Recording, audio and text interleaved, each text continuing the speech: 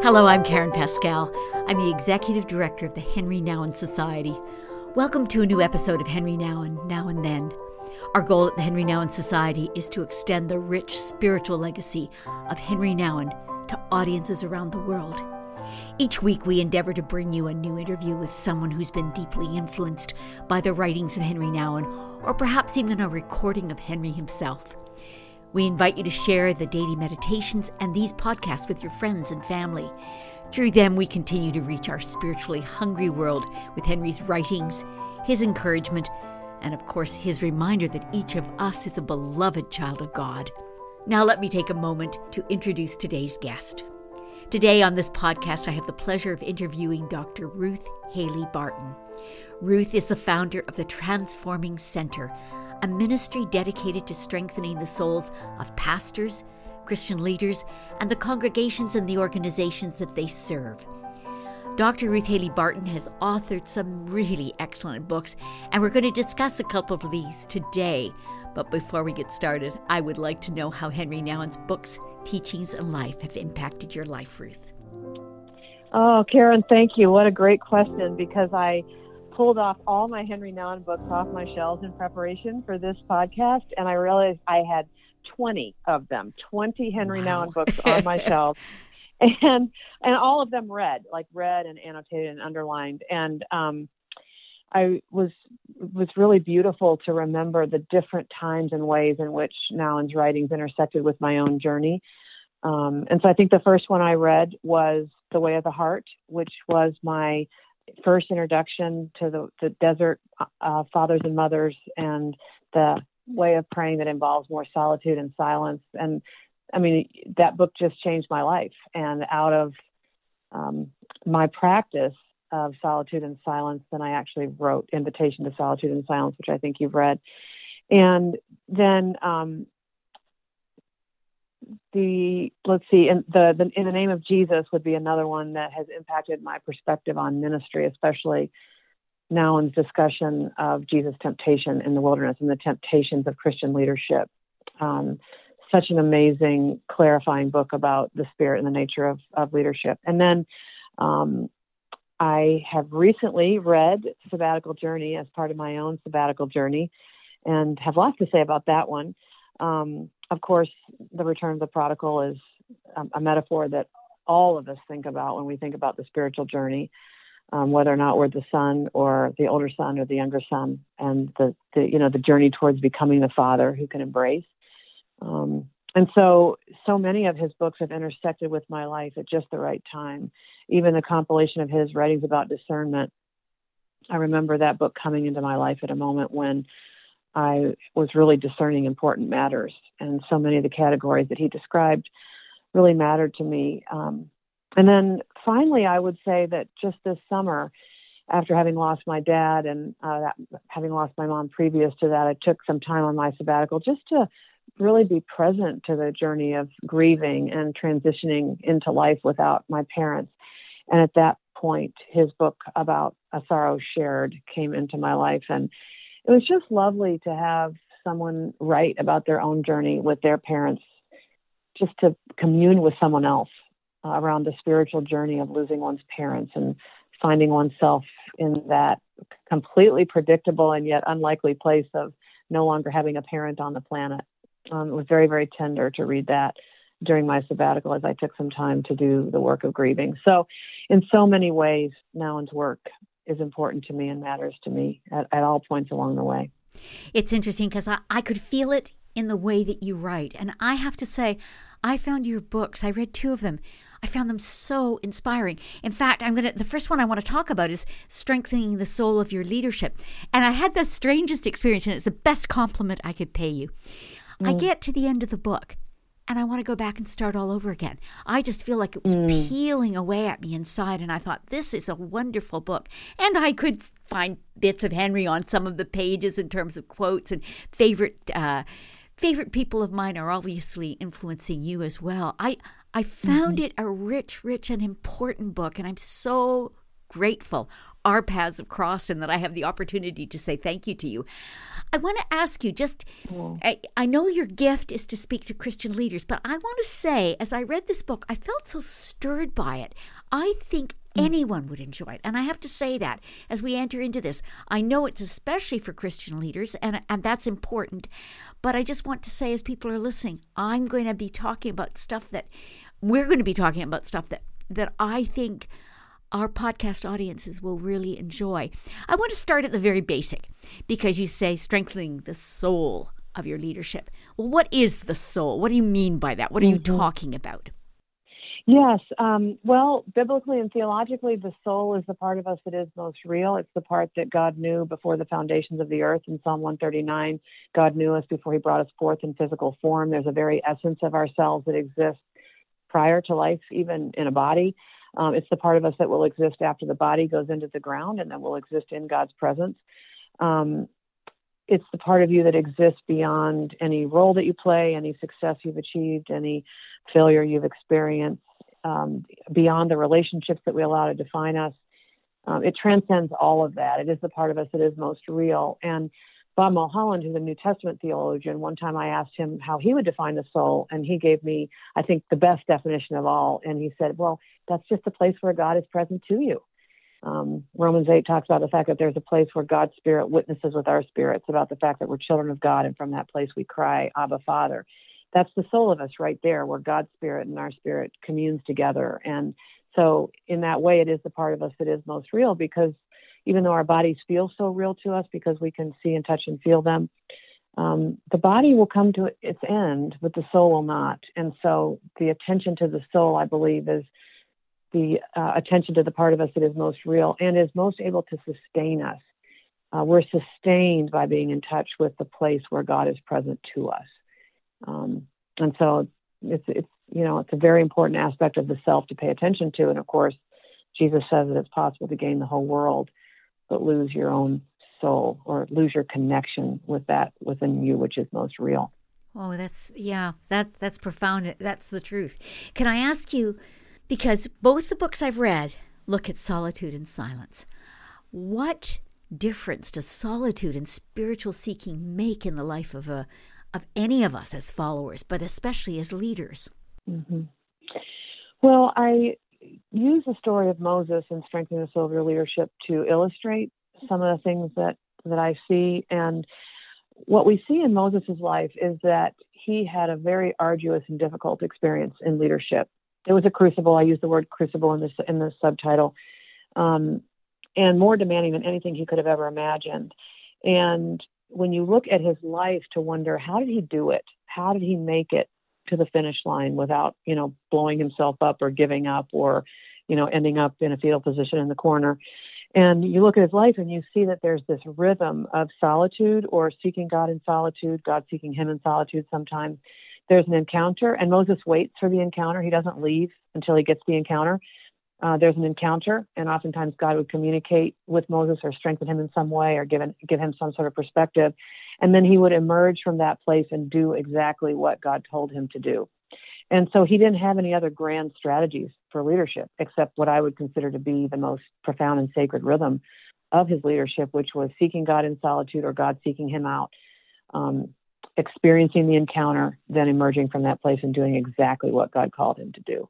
And that is the connection that I see between solitude and leadership, is that time spent in solitude is where we understand our calling. God tells us who we actually are. God gives us the guidance that we need to guide others in really difficult and complicated situations. And leadership these days is really complicated. And you can think your way through a lot of stuff, but eventually what most needs to be known in our lives for our leadership and in any other way is going to come through this listening to God in solitude and silence versus thinking really hard and trying to figure stuff out on a human level. I really enjoyed the way you use the story of Moses to kind of, it's woven throughout this book, and it really gives us much meat in a way to consider. I particularly like the idea of the burning bush, and that we've got to start looking for the burning bushes in our lives. Tell me a little bit about what you meant by that. Mm-hmm. Well, I believe that we all have burning bushes in our own backyards, and that the burning bush, the way I see it in Moses' story, was that it was this very ordinary, scruffy little bush in the middle of the wilderness, but it was made extraordinary by the presence of God. God was in the bush, and the bush was burning with the presence of God, but the bush was not consumed, and God had something he wanted to say to Moses out of this very ordinary thing that had been made extraordinary by the presence of God. And by that definition, I think all of us do have burning bushes in our own backyards. It's just that most of us don't take time to pay attention. And so it's something often very ordinary that's made extraordinary because God is in it, wanting to speak to us. It's shimmering with the presence and the guidance of God. And so what I encourage for people in general, but also leaders, is that we have some time where we turn aside to look, because the scriptures create a cause and effect relationship between Moses' willingness to turn aside to look and God's willingness to speak. So the bush is burning. Moses says, I must turn aside to see this great sight. And then God, when God saw that Moses had turned aside to look, then he called to Moses out of the bush. So there's this cause and effect relationship between our willingness and our ability to create space, to pay attention, and God's willingness to speak. Because I think generally God does not want to compete with all the other noise in our lives. God waits until God knows God's got our attention. And then God speaks that thing that God has been waiting to speak. It's interesting because throughout both the books that I've read of yours, I mean, clearly you have heard and understood that call of solitude, that call into God's presence, that call that steps aside from, a busy path and takes time to listen. But I sort of sensed as I read through, I felt this great identification with you. I went, this is a busy woman. This is a woman who could fill her life out to the edges. I could feel that. I could feel that kind of reality. So it must have been quite a transforming experience for you yourself to find and embrace solitude. Yes. Yes, and you're right to feel that tension, which ironically I think is also a tension that we feel in reading Henri Nouwen's work, that he writes eloquently about solitude, silence, and prayer, but then he struggles to actually do those things. And so I think for many of us who are sort of activistic by personality, that the call to solitude and silence is not only countercultural, but it also goes against perhaps our personality patterns. And so I do experience that tension all the time. And yet in my early 30s, which is when God began to call me into solitude and silence and to move beyond just being busy and activistic all the time, it was because I felt the emptiness of a life that's busy without attention to the deeper things. And I was experiencing my own drivenness, and I was experiencing the fact that I wasn't living well because I was so driven. And that while I would have liked for there to be a simpler, more straightforward solution to my drivenness, it was really this counterintuitive solution, if you will. And that was the invitation to let go of all the doing, at least for moments in every day. And of course, eventually, once you practice solitude and silence in moments, your capacity for it increases. And you do want more, and God enables you to find even longer periods of time not to be alone in God's presence, because I do think that solitude and silence in some ways, its effectiveness, or I shouldn't say its effectiveness, because God is faithful to come into any space we create for him. But there is a dynamic of time that the longer you're in solitude and silence, the quieter it gets on the inside, the more other concerns fall away, the more you begin to touch the center of your being and God at the center of your being. There's a function of time in solitude and silence in terms of what you get. And so God increases our capacity. But, I think sometimes people make the mistake of thinking that people who teach and write about solitude and silence are actually good at it. Rather than that people who write about solitude and silence are people who just are extraordinarily in touch with their need for it, and the struggle for it. And so to assume that someone practices solitude and silence simply because they have a certain personality type is really a mistake, because it's typically quite the opposite. I think you understood it well when you were describing Henri Nouwen. I mean, he really did know it was important, and yet there was this struggle going on in him. I mean, as he would describe it, monkeys in the trees in his brain, kind of, you want to have this quiet with God. You want to have this moment. You want to enter in, and then your brain is going every which way. It's an interesting challenge. And I think your books are very, very helpful in that area. I love this line that I read. Having that experience, we will have bread to offer that is warm from the oven of our intimacy with God. I think that's a beautiful line. In other words, we'll have more to give to others if we literally can stop the busyness and actually dwell in God's presence. I think that's something that you've grasped, and I think it's one of the reasons I see you writing to leaders, and I see you writing to all of us, and I love it. Can I ask you something? You mentioned something in your book that said we all have a shadow side to our leadership. What do you mean by this, the shadow side of our leadership? Yeah. Well, there's two ways that we can think about shadow, and I talk about one way in Strengthening the Soul of Your Leadership. And the shadow is that part of you that you have not addressed yet, the part of you that has found ways to cope in the world, very human ways of coping in the world. All of us are born into a sinful world as fragile, vulnerable human beings, and every human being begins from the get-go, and probably in utero. Each of us as human beings begins to understand whether our environment is safe, whether we're loved, whether we're wanted, whether our situation needs protection in some way, and we start creating and cultivating human programs for getting what we need from very, very early on and unconsciously. And so that develops over time, and that becomes a shadow side because most of us, until we're made conscious of it, don't know the ways in which we have tried to secure our safety and security, our affection and approval, power and control, and a sense of agency, how we've tried to secure those things on human terms as fragile, vulnerable little beings. But then eventually in the spiritual life, God begins to expose those things and to say, I don't want you any longer to rely on your own human-made programs for all those things. I'm asking you to surrender yourself and abandon yourself to me. And it is by God's grace that we actually can see the shadow side and sometimes see its destructive nature. And so, in Strengthening the Soul of Your Leadership, I do give some examples of the destructive shadow side, the person that was raised in a violent and volatile home and so is very subject to fear and has never been able to overcome that consciously in their lives. And so they are unable to take risks with God. Or someone who was raised in a scarcity mentality and becomes narcissistic, always having to draw all the limelight to themselves because there's just never enough limelight. There's never enough attention to satisfy what was missing early on. Or the person who perhaps was abused or very vulnerable in ways and so develops this need and attachment to controlling every single situation and is unable to give themselves in surrender to God. Perfectionistic tendencies from someone who was raised, in a situation where perfectionism and good behavior were essential, and they were punished. And so now they've got a perfectionistic streak that just keeps them from trying new things or letting themselves be out of control ever. Those are all shadow sides of the personality. And in a true spiritual journey, God is going to expose those for what they are and invite us to greater abandonment and surrender to his control and to, his way of making us secure.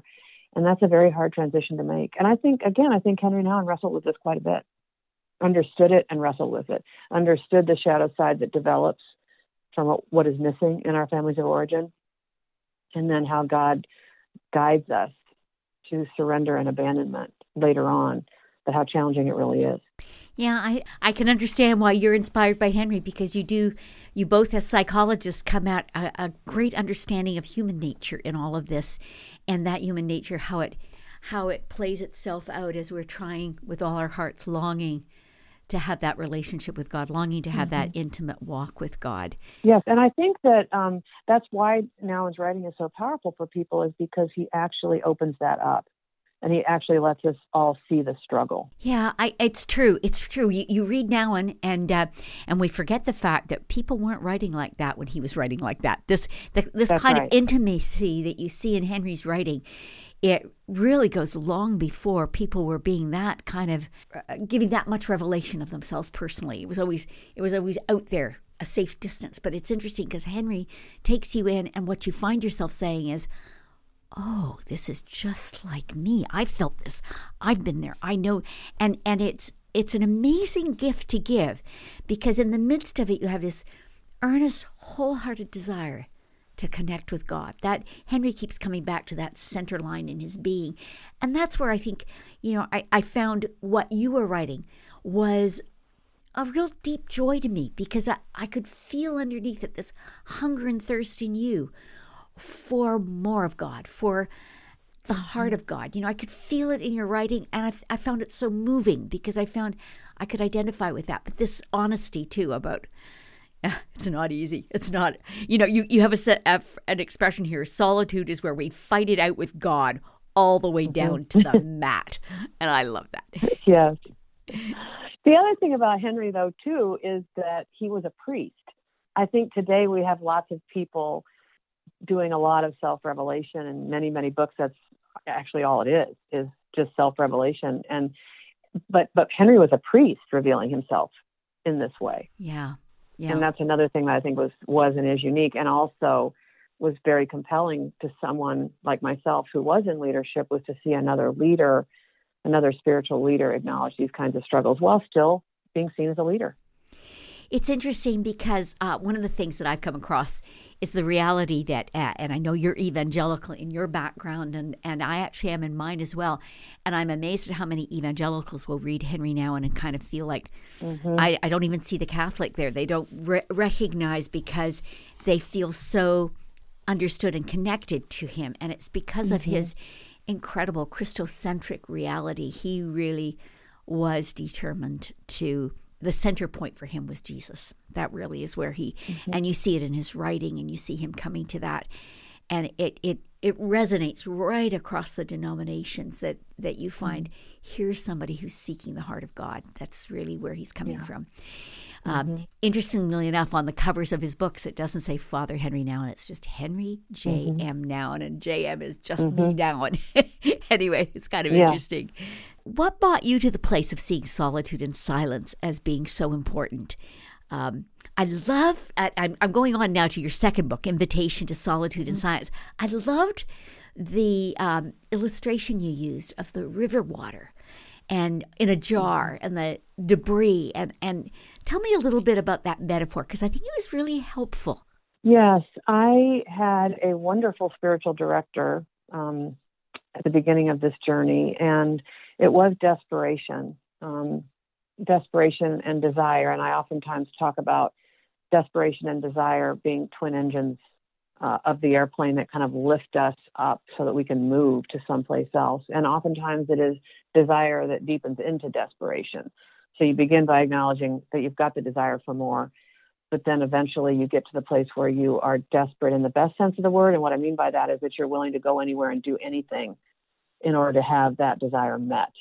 And that is a very uncomfortable dynamic in the spiritual life. And it's also essential for us to actually move on the spiritual journey, because otherwise we would just stay right where we are in the status quo. But desire that is deepened into desperation moves us forward. And that's definitely what drew me in.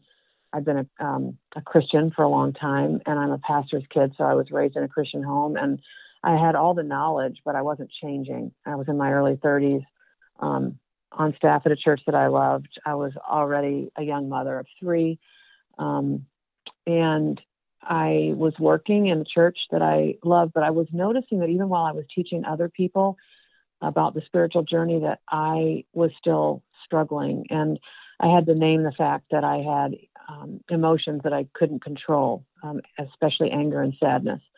I could manage them sometimes, but I couldn't control them. They would just, they would well up sometimes in surprising ways. I was recognizing a drivenness that I didn't know how to curb, but it wasn't good for me. I wasn't living well in my body, and I wasn't living well within my family. And And so it was the desperation to change. And then finally, it was that acknowledgement that even though I'd been a Christian for a long time, I wasn't really changing, that I was still basically the same selfish, self-centered person I'd always been, and that preaching and Bible study and small group times and, even praying the way that I was doing it wasn't actually bringing about real change. And so it was transformation in the end that, and my desire for it that eventually propelled me to try some new things that were outside of my Protestant evangelical tradition. I'm reading here a quote of Henri in your book, Invitation to Solitude and Silence, and you quote, "Without solitude, it's virtually impossible to live a spiritual life. We do not take the spiritual life seriously if we do not set aside some time to be with God and to listen to Him." Kind of breaks it right down to the basics, doesn't it? Yeah. You have an expression in here, and you call it the spiritual law of gravity. What do you mean by that?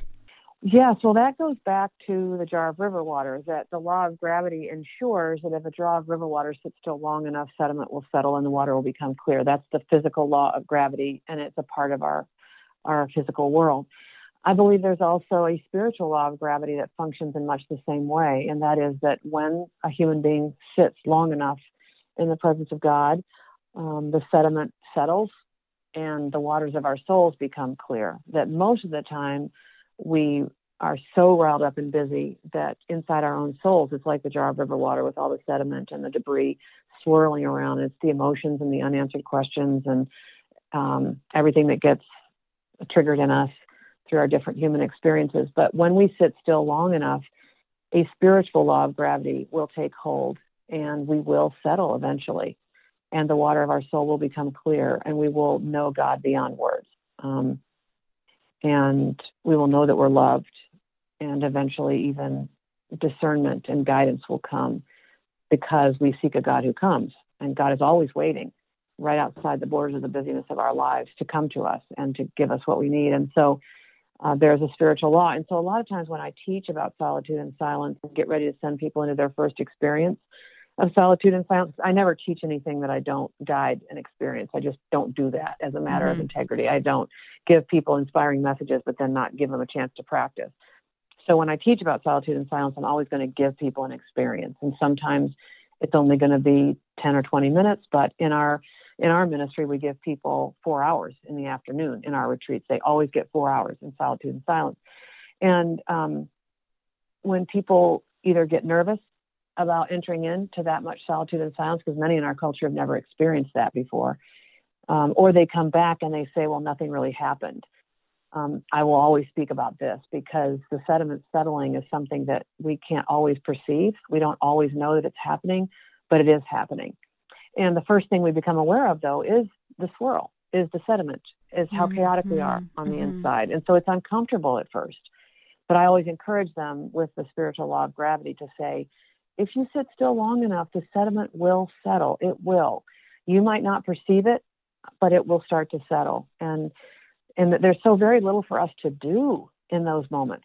As we enter in, you don't have to think about what am I going to do? You're going to be still. And this law of gravity, this spiritual law of gravity will function. And then when you come out of solitude and you want to judge it and evaluate it, that's completely inappropriate because most of what happens in solitude and silence happens outside of our awareness and outside of our perception. And so those experiences, of course, are why I think it's so important to have an experience that's guided, because then you're being held, you're being given some guidance for how to be. And then when you come out, you have someone who can debrief your experience with you. And that's why that experience is so important, because these are the kinds of things that we need and want to process as we enter into this kind of unsettling discipline. I noticed that the Transforming Center has retreats that you offer and teachings and counseling that you can give. How have you been able to kind of continue this through the midst of the pandemic? I mean, clearly, in some ways we're encountering solitude, but in some ways we're really kind of avoiding it unless we're called into it.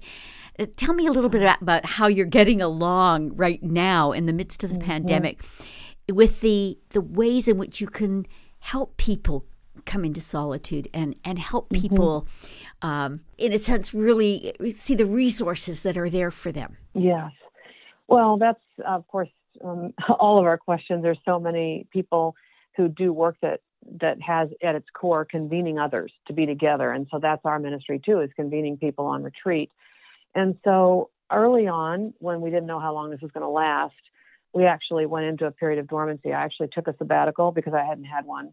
And it gave our organization, after a very difficult season, a chance to go into a period of dormancy. But then we got back from that 3 or 4 months later, and we were still in it. We were still in the pandemic. And what our ministry is leading transforming communities, which are groups that make a commitment for 9 quarterly retreats. And so we still had these communities that needed to be shepherded and guided. Mm-hmm. And so we have done all sorts of things. We've done some retreats completely virtually. We've done some in a hybrid fashion. And what we do is, I do the teaching that I typically do. We do pray. We have found a way to do 6-hour prayer using Zoom. And then we encourage people when they come to the retreats to go ahead and still come apart if they can. So if there is a retreat center that's letting people come, if there's a hotel, or if someone is willing to let you use their home or something like that, that we still do encourage people to try to find a way to come away. Mm-hmm. I'm more and more convinced that the come away with me and rest a while, that the away part of that is really, really important. Yeah. So we've tried to help people brainstorm how they can engage the retreat with us, at least in a place that's away for them. They still have to open up their computer, but we ask them to turn off their email and all their notifications and things like that, and just be present to the teaching that we're bringing and the guidance that we're bringing. So we're coming to the end. We have 3 more retreats right now that we're going to be doing. They're all going to be hybrid right now. And then in July, we've sort of established that as our point of coming back to a place of saying, hey, what we know how to do is to convene people in retreat centers, and that's what we're going to get back to doing. It's been hard, though. Oh, I can imagine. Well, it's been hard for all of us. We're all problem solving, aren't we? In the midst of all of this. Can I ask you something?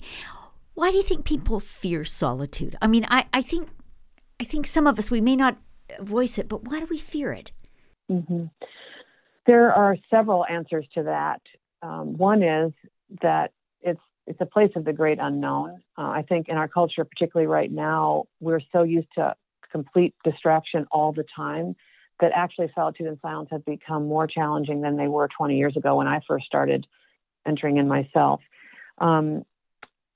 Dallas Willard, who's another writer that I enjoy, he says that silence is frightening because it casts us upon the stark realities of our life. It reminds us of death when there's just me and God, and what happens if there's nothing there between me and God. Mm-hmm. Mm-hmm. And I think that's very real. That psychologically and spiritually, it's very challenging to enter into the nothing, the emptiness, of solitude and silence. Also, in solitude and silence, we have to face those things that we can keep out of our awareness when we're being distracted. So we face our own inner emptiness. We face what may not be working so well in our lives. We face the issues in our relationships that are hard, that we've distracted ourselves from. Perhaps we distract ourselves from the fact that we don't love our job, or that our existence feels meaningless. And so all of that is what we face when we walk into solitude and silence. Psychologically, it's very, very challenging because now there's no barrier between me and what's really happening in my inner world and in my inner life. And Nouwen talks about this a lot, about how being in solitude causes him to face his longing for love and his deepest questions, the deepest questions of his life. And he does a good job of understanding that he uses relationships and distraction as a distraction. Even ministry we can use as a distraction from what's really going on between me and God. So it's challenging psychologically. I think it's challenging spiritually, because then we do have to face, what is my real situation with God? What's my real relationship with God? Do I really believe that God is there and that God exists for me? We face our deepest questions. And I also think that the evil one comes against any attempts that we have to enter into solitude and silence, because Psalm 46:10 says, "Be still and know that I am God." Well, the evil one doesn't want that to happen. The evil one doesn't want us to be in touch with the ultimate orienting reality of our lives. And so the evil one comes against these attempts to be in the presence of God as our ultimate orienting reality, because that experience unseats all other powers in our lives. So it's very challenging spiritually. I think there are spiritual powers that come against this practice. And then finally, I think it's very challenging relationally, because we have to say to the people that we love in our lives, I'm going to be unavailable for a while. Mm-hmm. And that's uncomfortable in our culture. We're really used to being available to one another now all the time. So to go on a retreat and to really unplug means that I'm going to be unavailable to those to whom I'm usually available. And that's uncomfortable all the way around.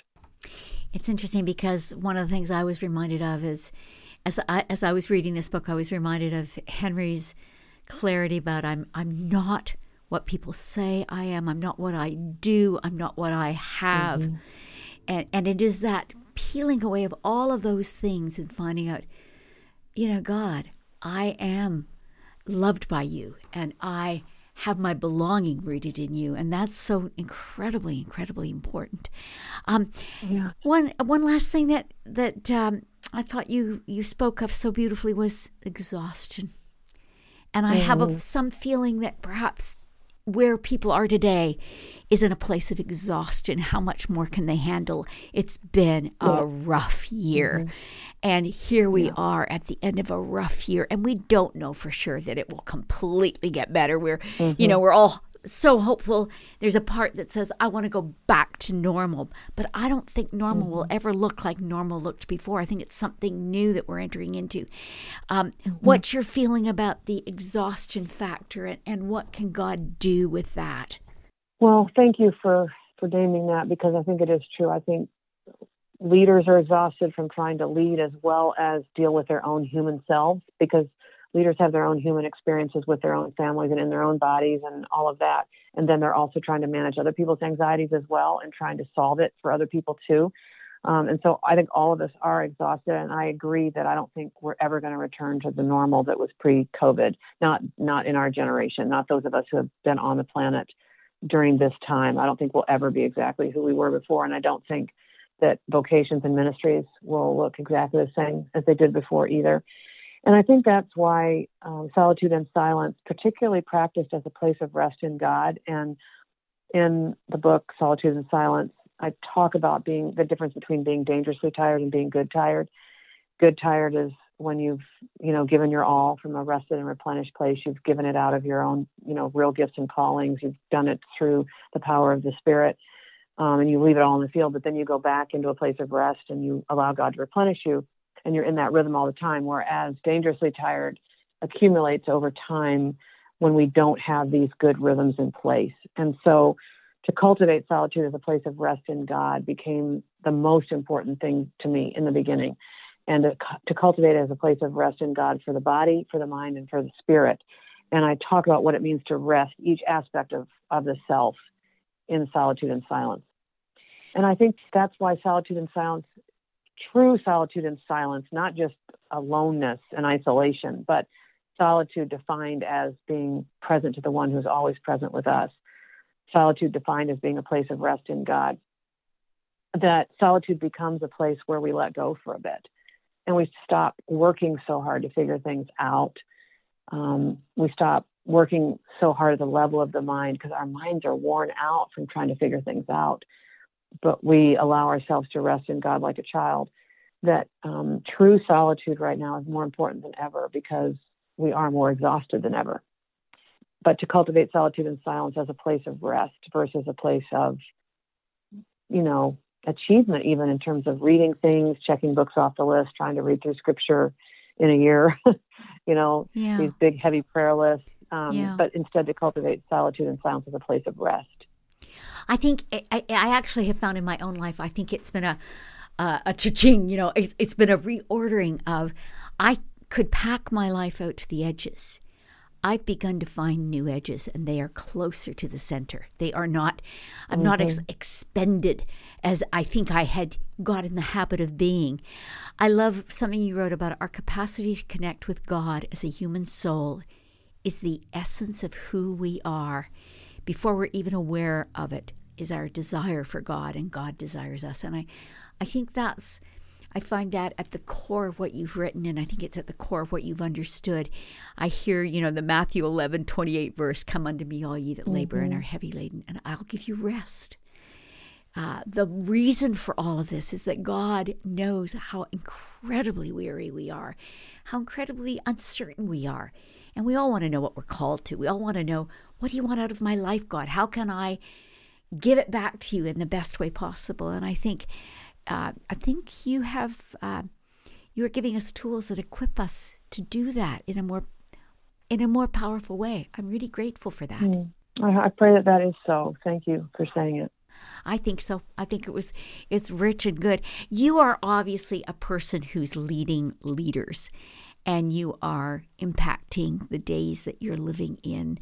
What kinds of things are on your heart at this point, Ruth, in terms of going forward? What do you desire to see happen?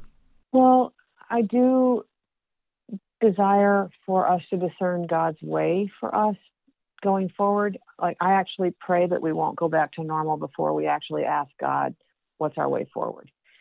One of the things that I get nervous about is that leader types are going to emerge from this COVID-19 crisis, and we're going to just try really, really hard to strategize and to brainstorm and just go back to utter busyness without taking a moment or a season to say, God, what was that? What was the meaning of that? And what are we supposed to carry forward? And what is supposed to be changing? And what needs to change as we move forward? What do we need to let go of because it's no longer relevant? What do we need to take hold of because now we know some things we didn't know before? And so I think discerning the signs of the times and what God is saying to us in and through what we've experienced is a deep desire of mine versus just all of us struggling to get back to, quote, normal. I think that's going to just frustrate us. And I think God has something else. God has something new to unfold, but we're going to have to perceive it. We're going to have to do the work of discerning and perceiving what is God doing now as we emerge from the crisis that we've been in. You know what I find so fascinating about it is it's a universal experience. It's probably one of the first times in our lives that somebody in Timbuktu and somebody in Wisconsin and somebody in Nepal is experiencing the same limiting, frightening change in their world. And we are all experiencing something which I think we are right to say, God, how do you want us to come out of this? How are we to emerge? What are we to let go of as we go forward? What has encumbered us? And an awful lot of it was getting caught up in I am what I have, I am what I do, I am what other people say about me. That old kind of Henri thing that said, no, you're not that. You are God's beloved child. And if you receive that and can operate out of that, you're going to be living in a way that will benefit you, but also benefit the world that you're called into. That's really, I think, our calling is to live as that beloved child of God. Right. So we have this overarching experience that we all share of COVID-19, and we also have this overarching experience of being the beloved that we can touch into. And I think that you're touching on another really important aspect of what I hope we emerge with, and that is a sense of the human community. The fact that that we do live in this web of mutuality, as Martin Luther King Jr. would say. And I think we experienced that in this crisis more than we've ever experienced it, that we are in a web of mutuality and that all of our decisions affect other people. We are not an island. And so even the decision to wear a mask or not is for somebody else. You know, the mask doesn't protect you. The mask protects other people. And are you willing to do that? Are you willing to participate in this web of mutuality in ways that are others-focused versus self-focused? I hope those are some lessons that we carry with us, too, that we never experience ourselves as being so distinct and separate, but rather, experience our shared humanity. Oh, Ruth, what a great pleasure to talk with you. You're a wise woman. You really are. And I'm just going to encourage all our podcast listeners, be sure and go to our website. We'll have links to Ruth's books. And honestly, I'll put 4-star ratings, 5-star ratings beside them. They're excellent. You'll be encouraged. You'll be informed and you will be challenged. Well worth the read. Thank you, Ruth. It's just been a joy to talk with you today. Oh, and thank you, Karen, and for your good work in keeping Henri Nouwen's legacy alive, because he means so much to so many. Thank you. Take care. Blessings. Bye-bye. Take care. Bye-bye. Oh, thank you for listening to today's podcast. I hope this interview with Dr. Ruth Haley Barton has inspired you to seriously consider how silence and solitude can be part of your spiritual life. I highly recommend Ruth's books. You'll find links to these and to all the things mentioned in this podcast on the podcast page of our website. We hope you'll share this podcast with your friends and family. And if you've enjoyed it, please take time to give us a thumbs up or a good review. That's always a wonderful help. Really appreciate you listening. Until next time.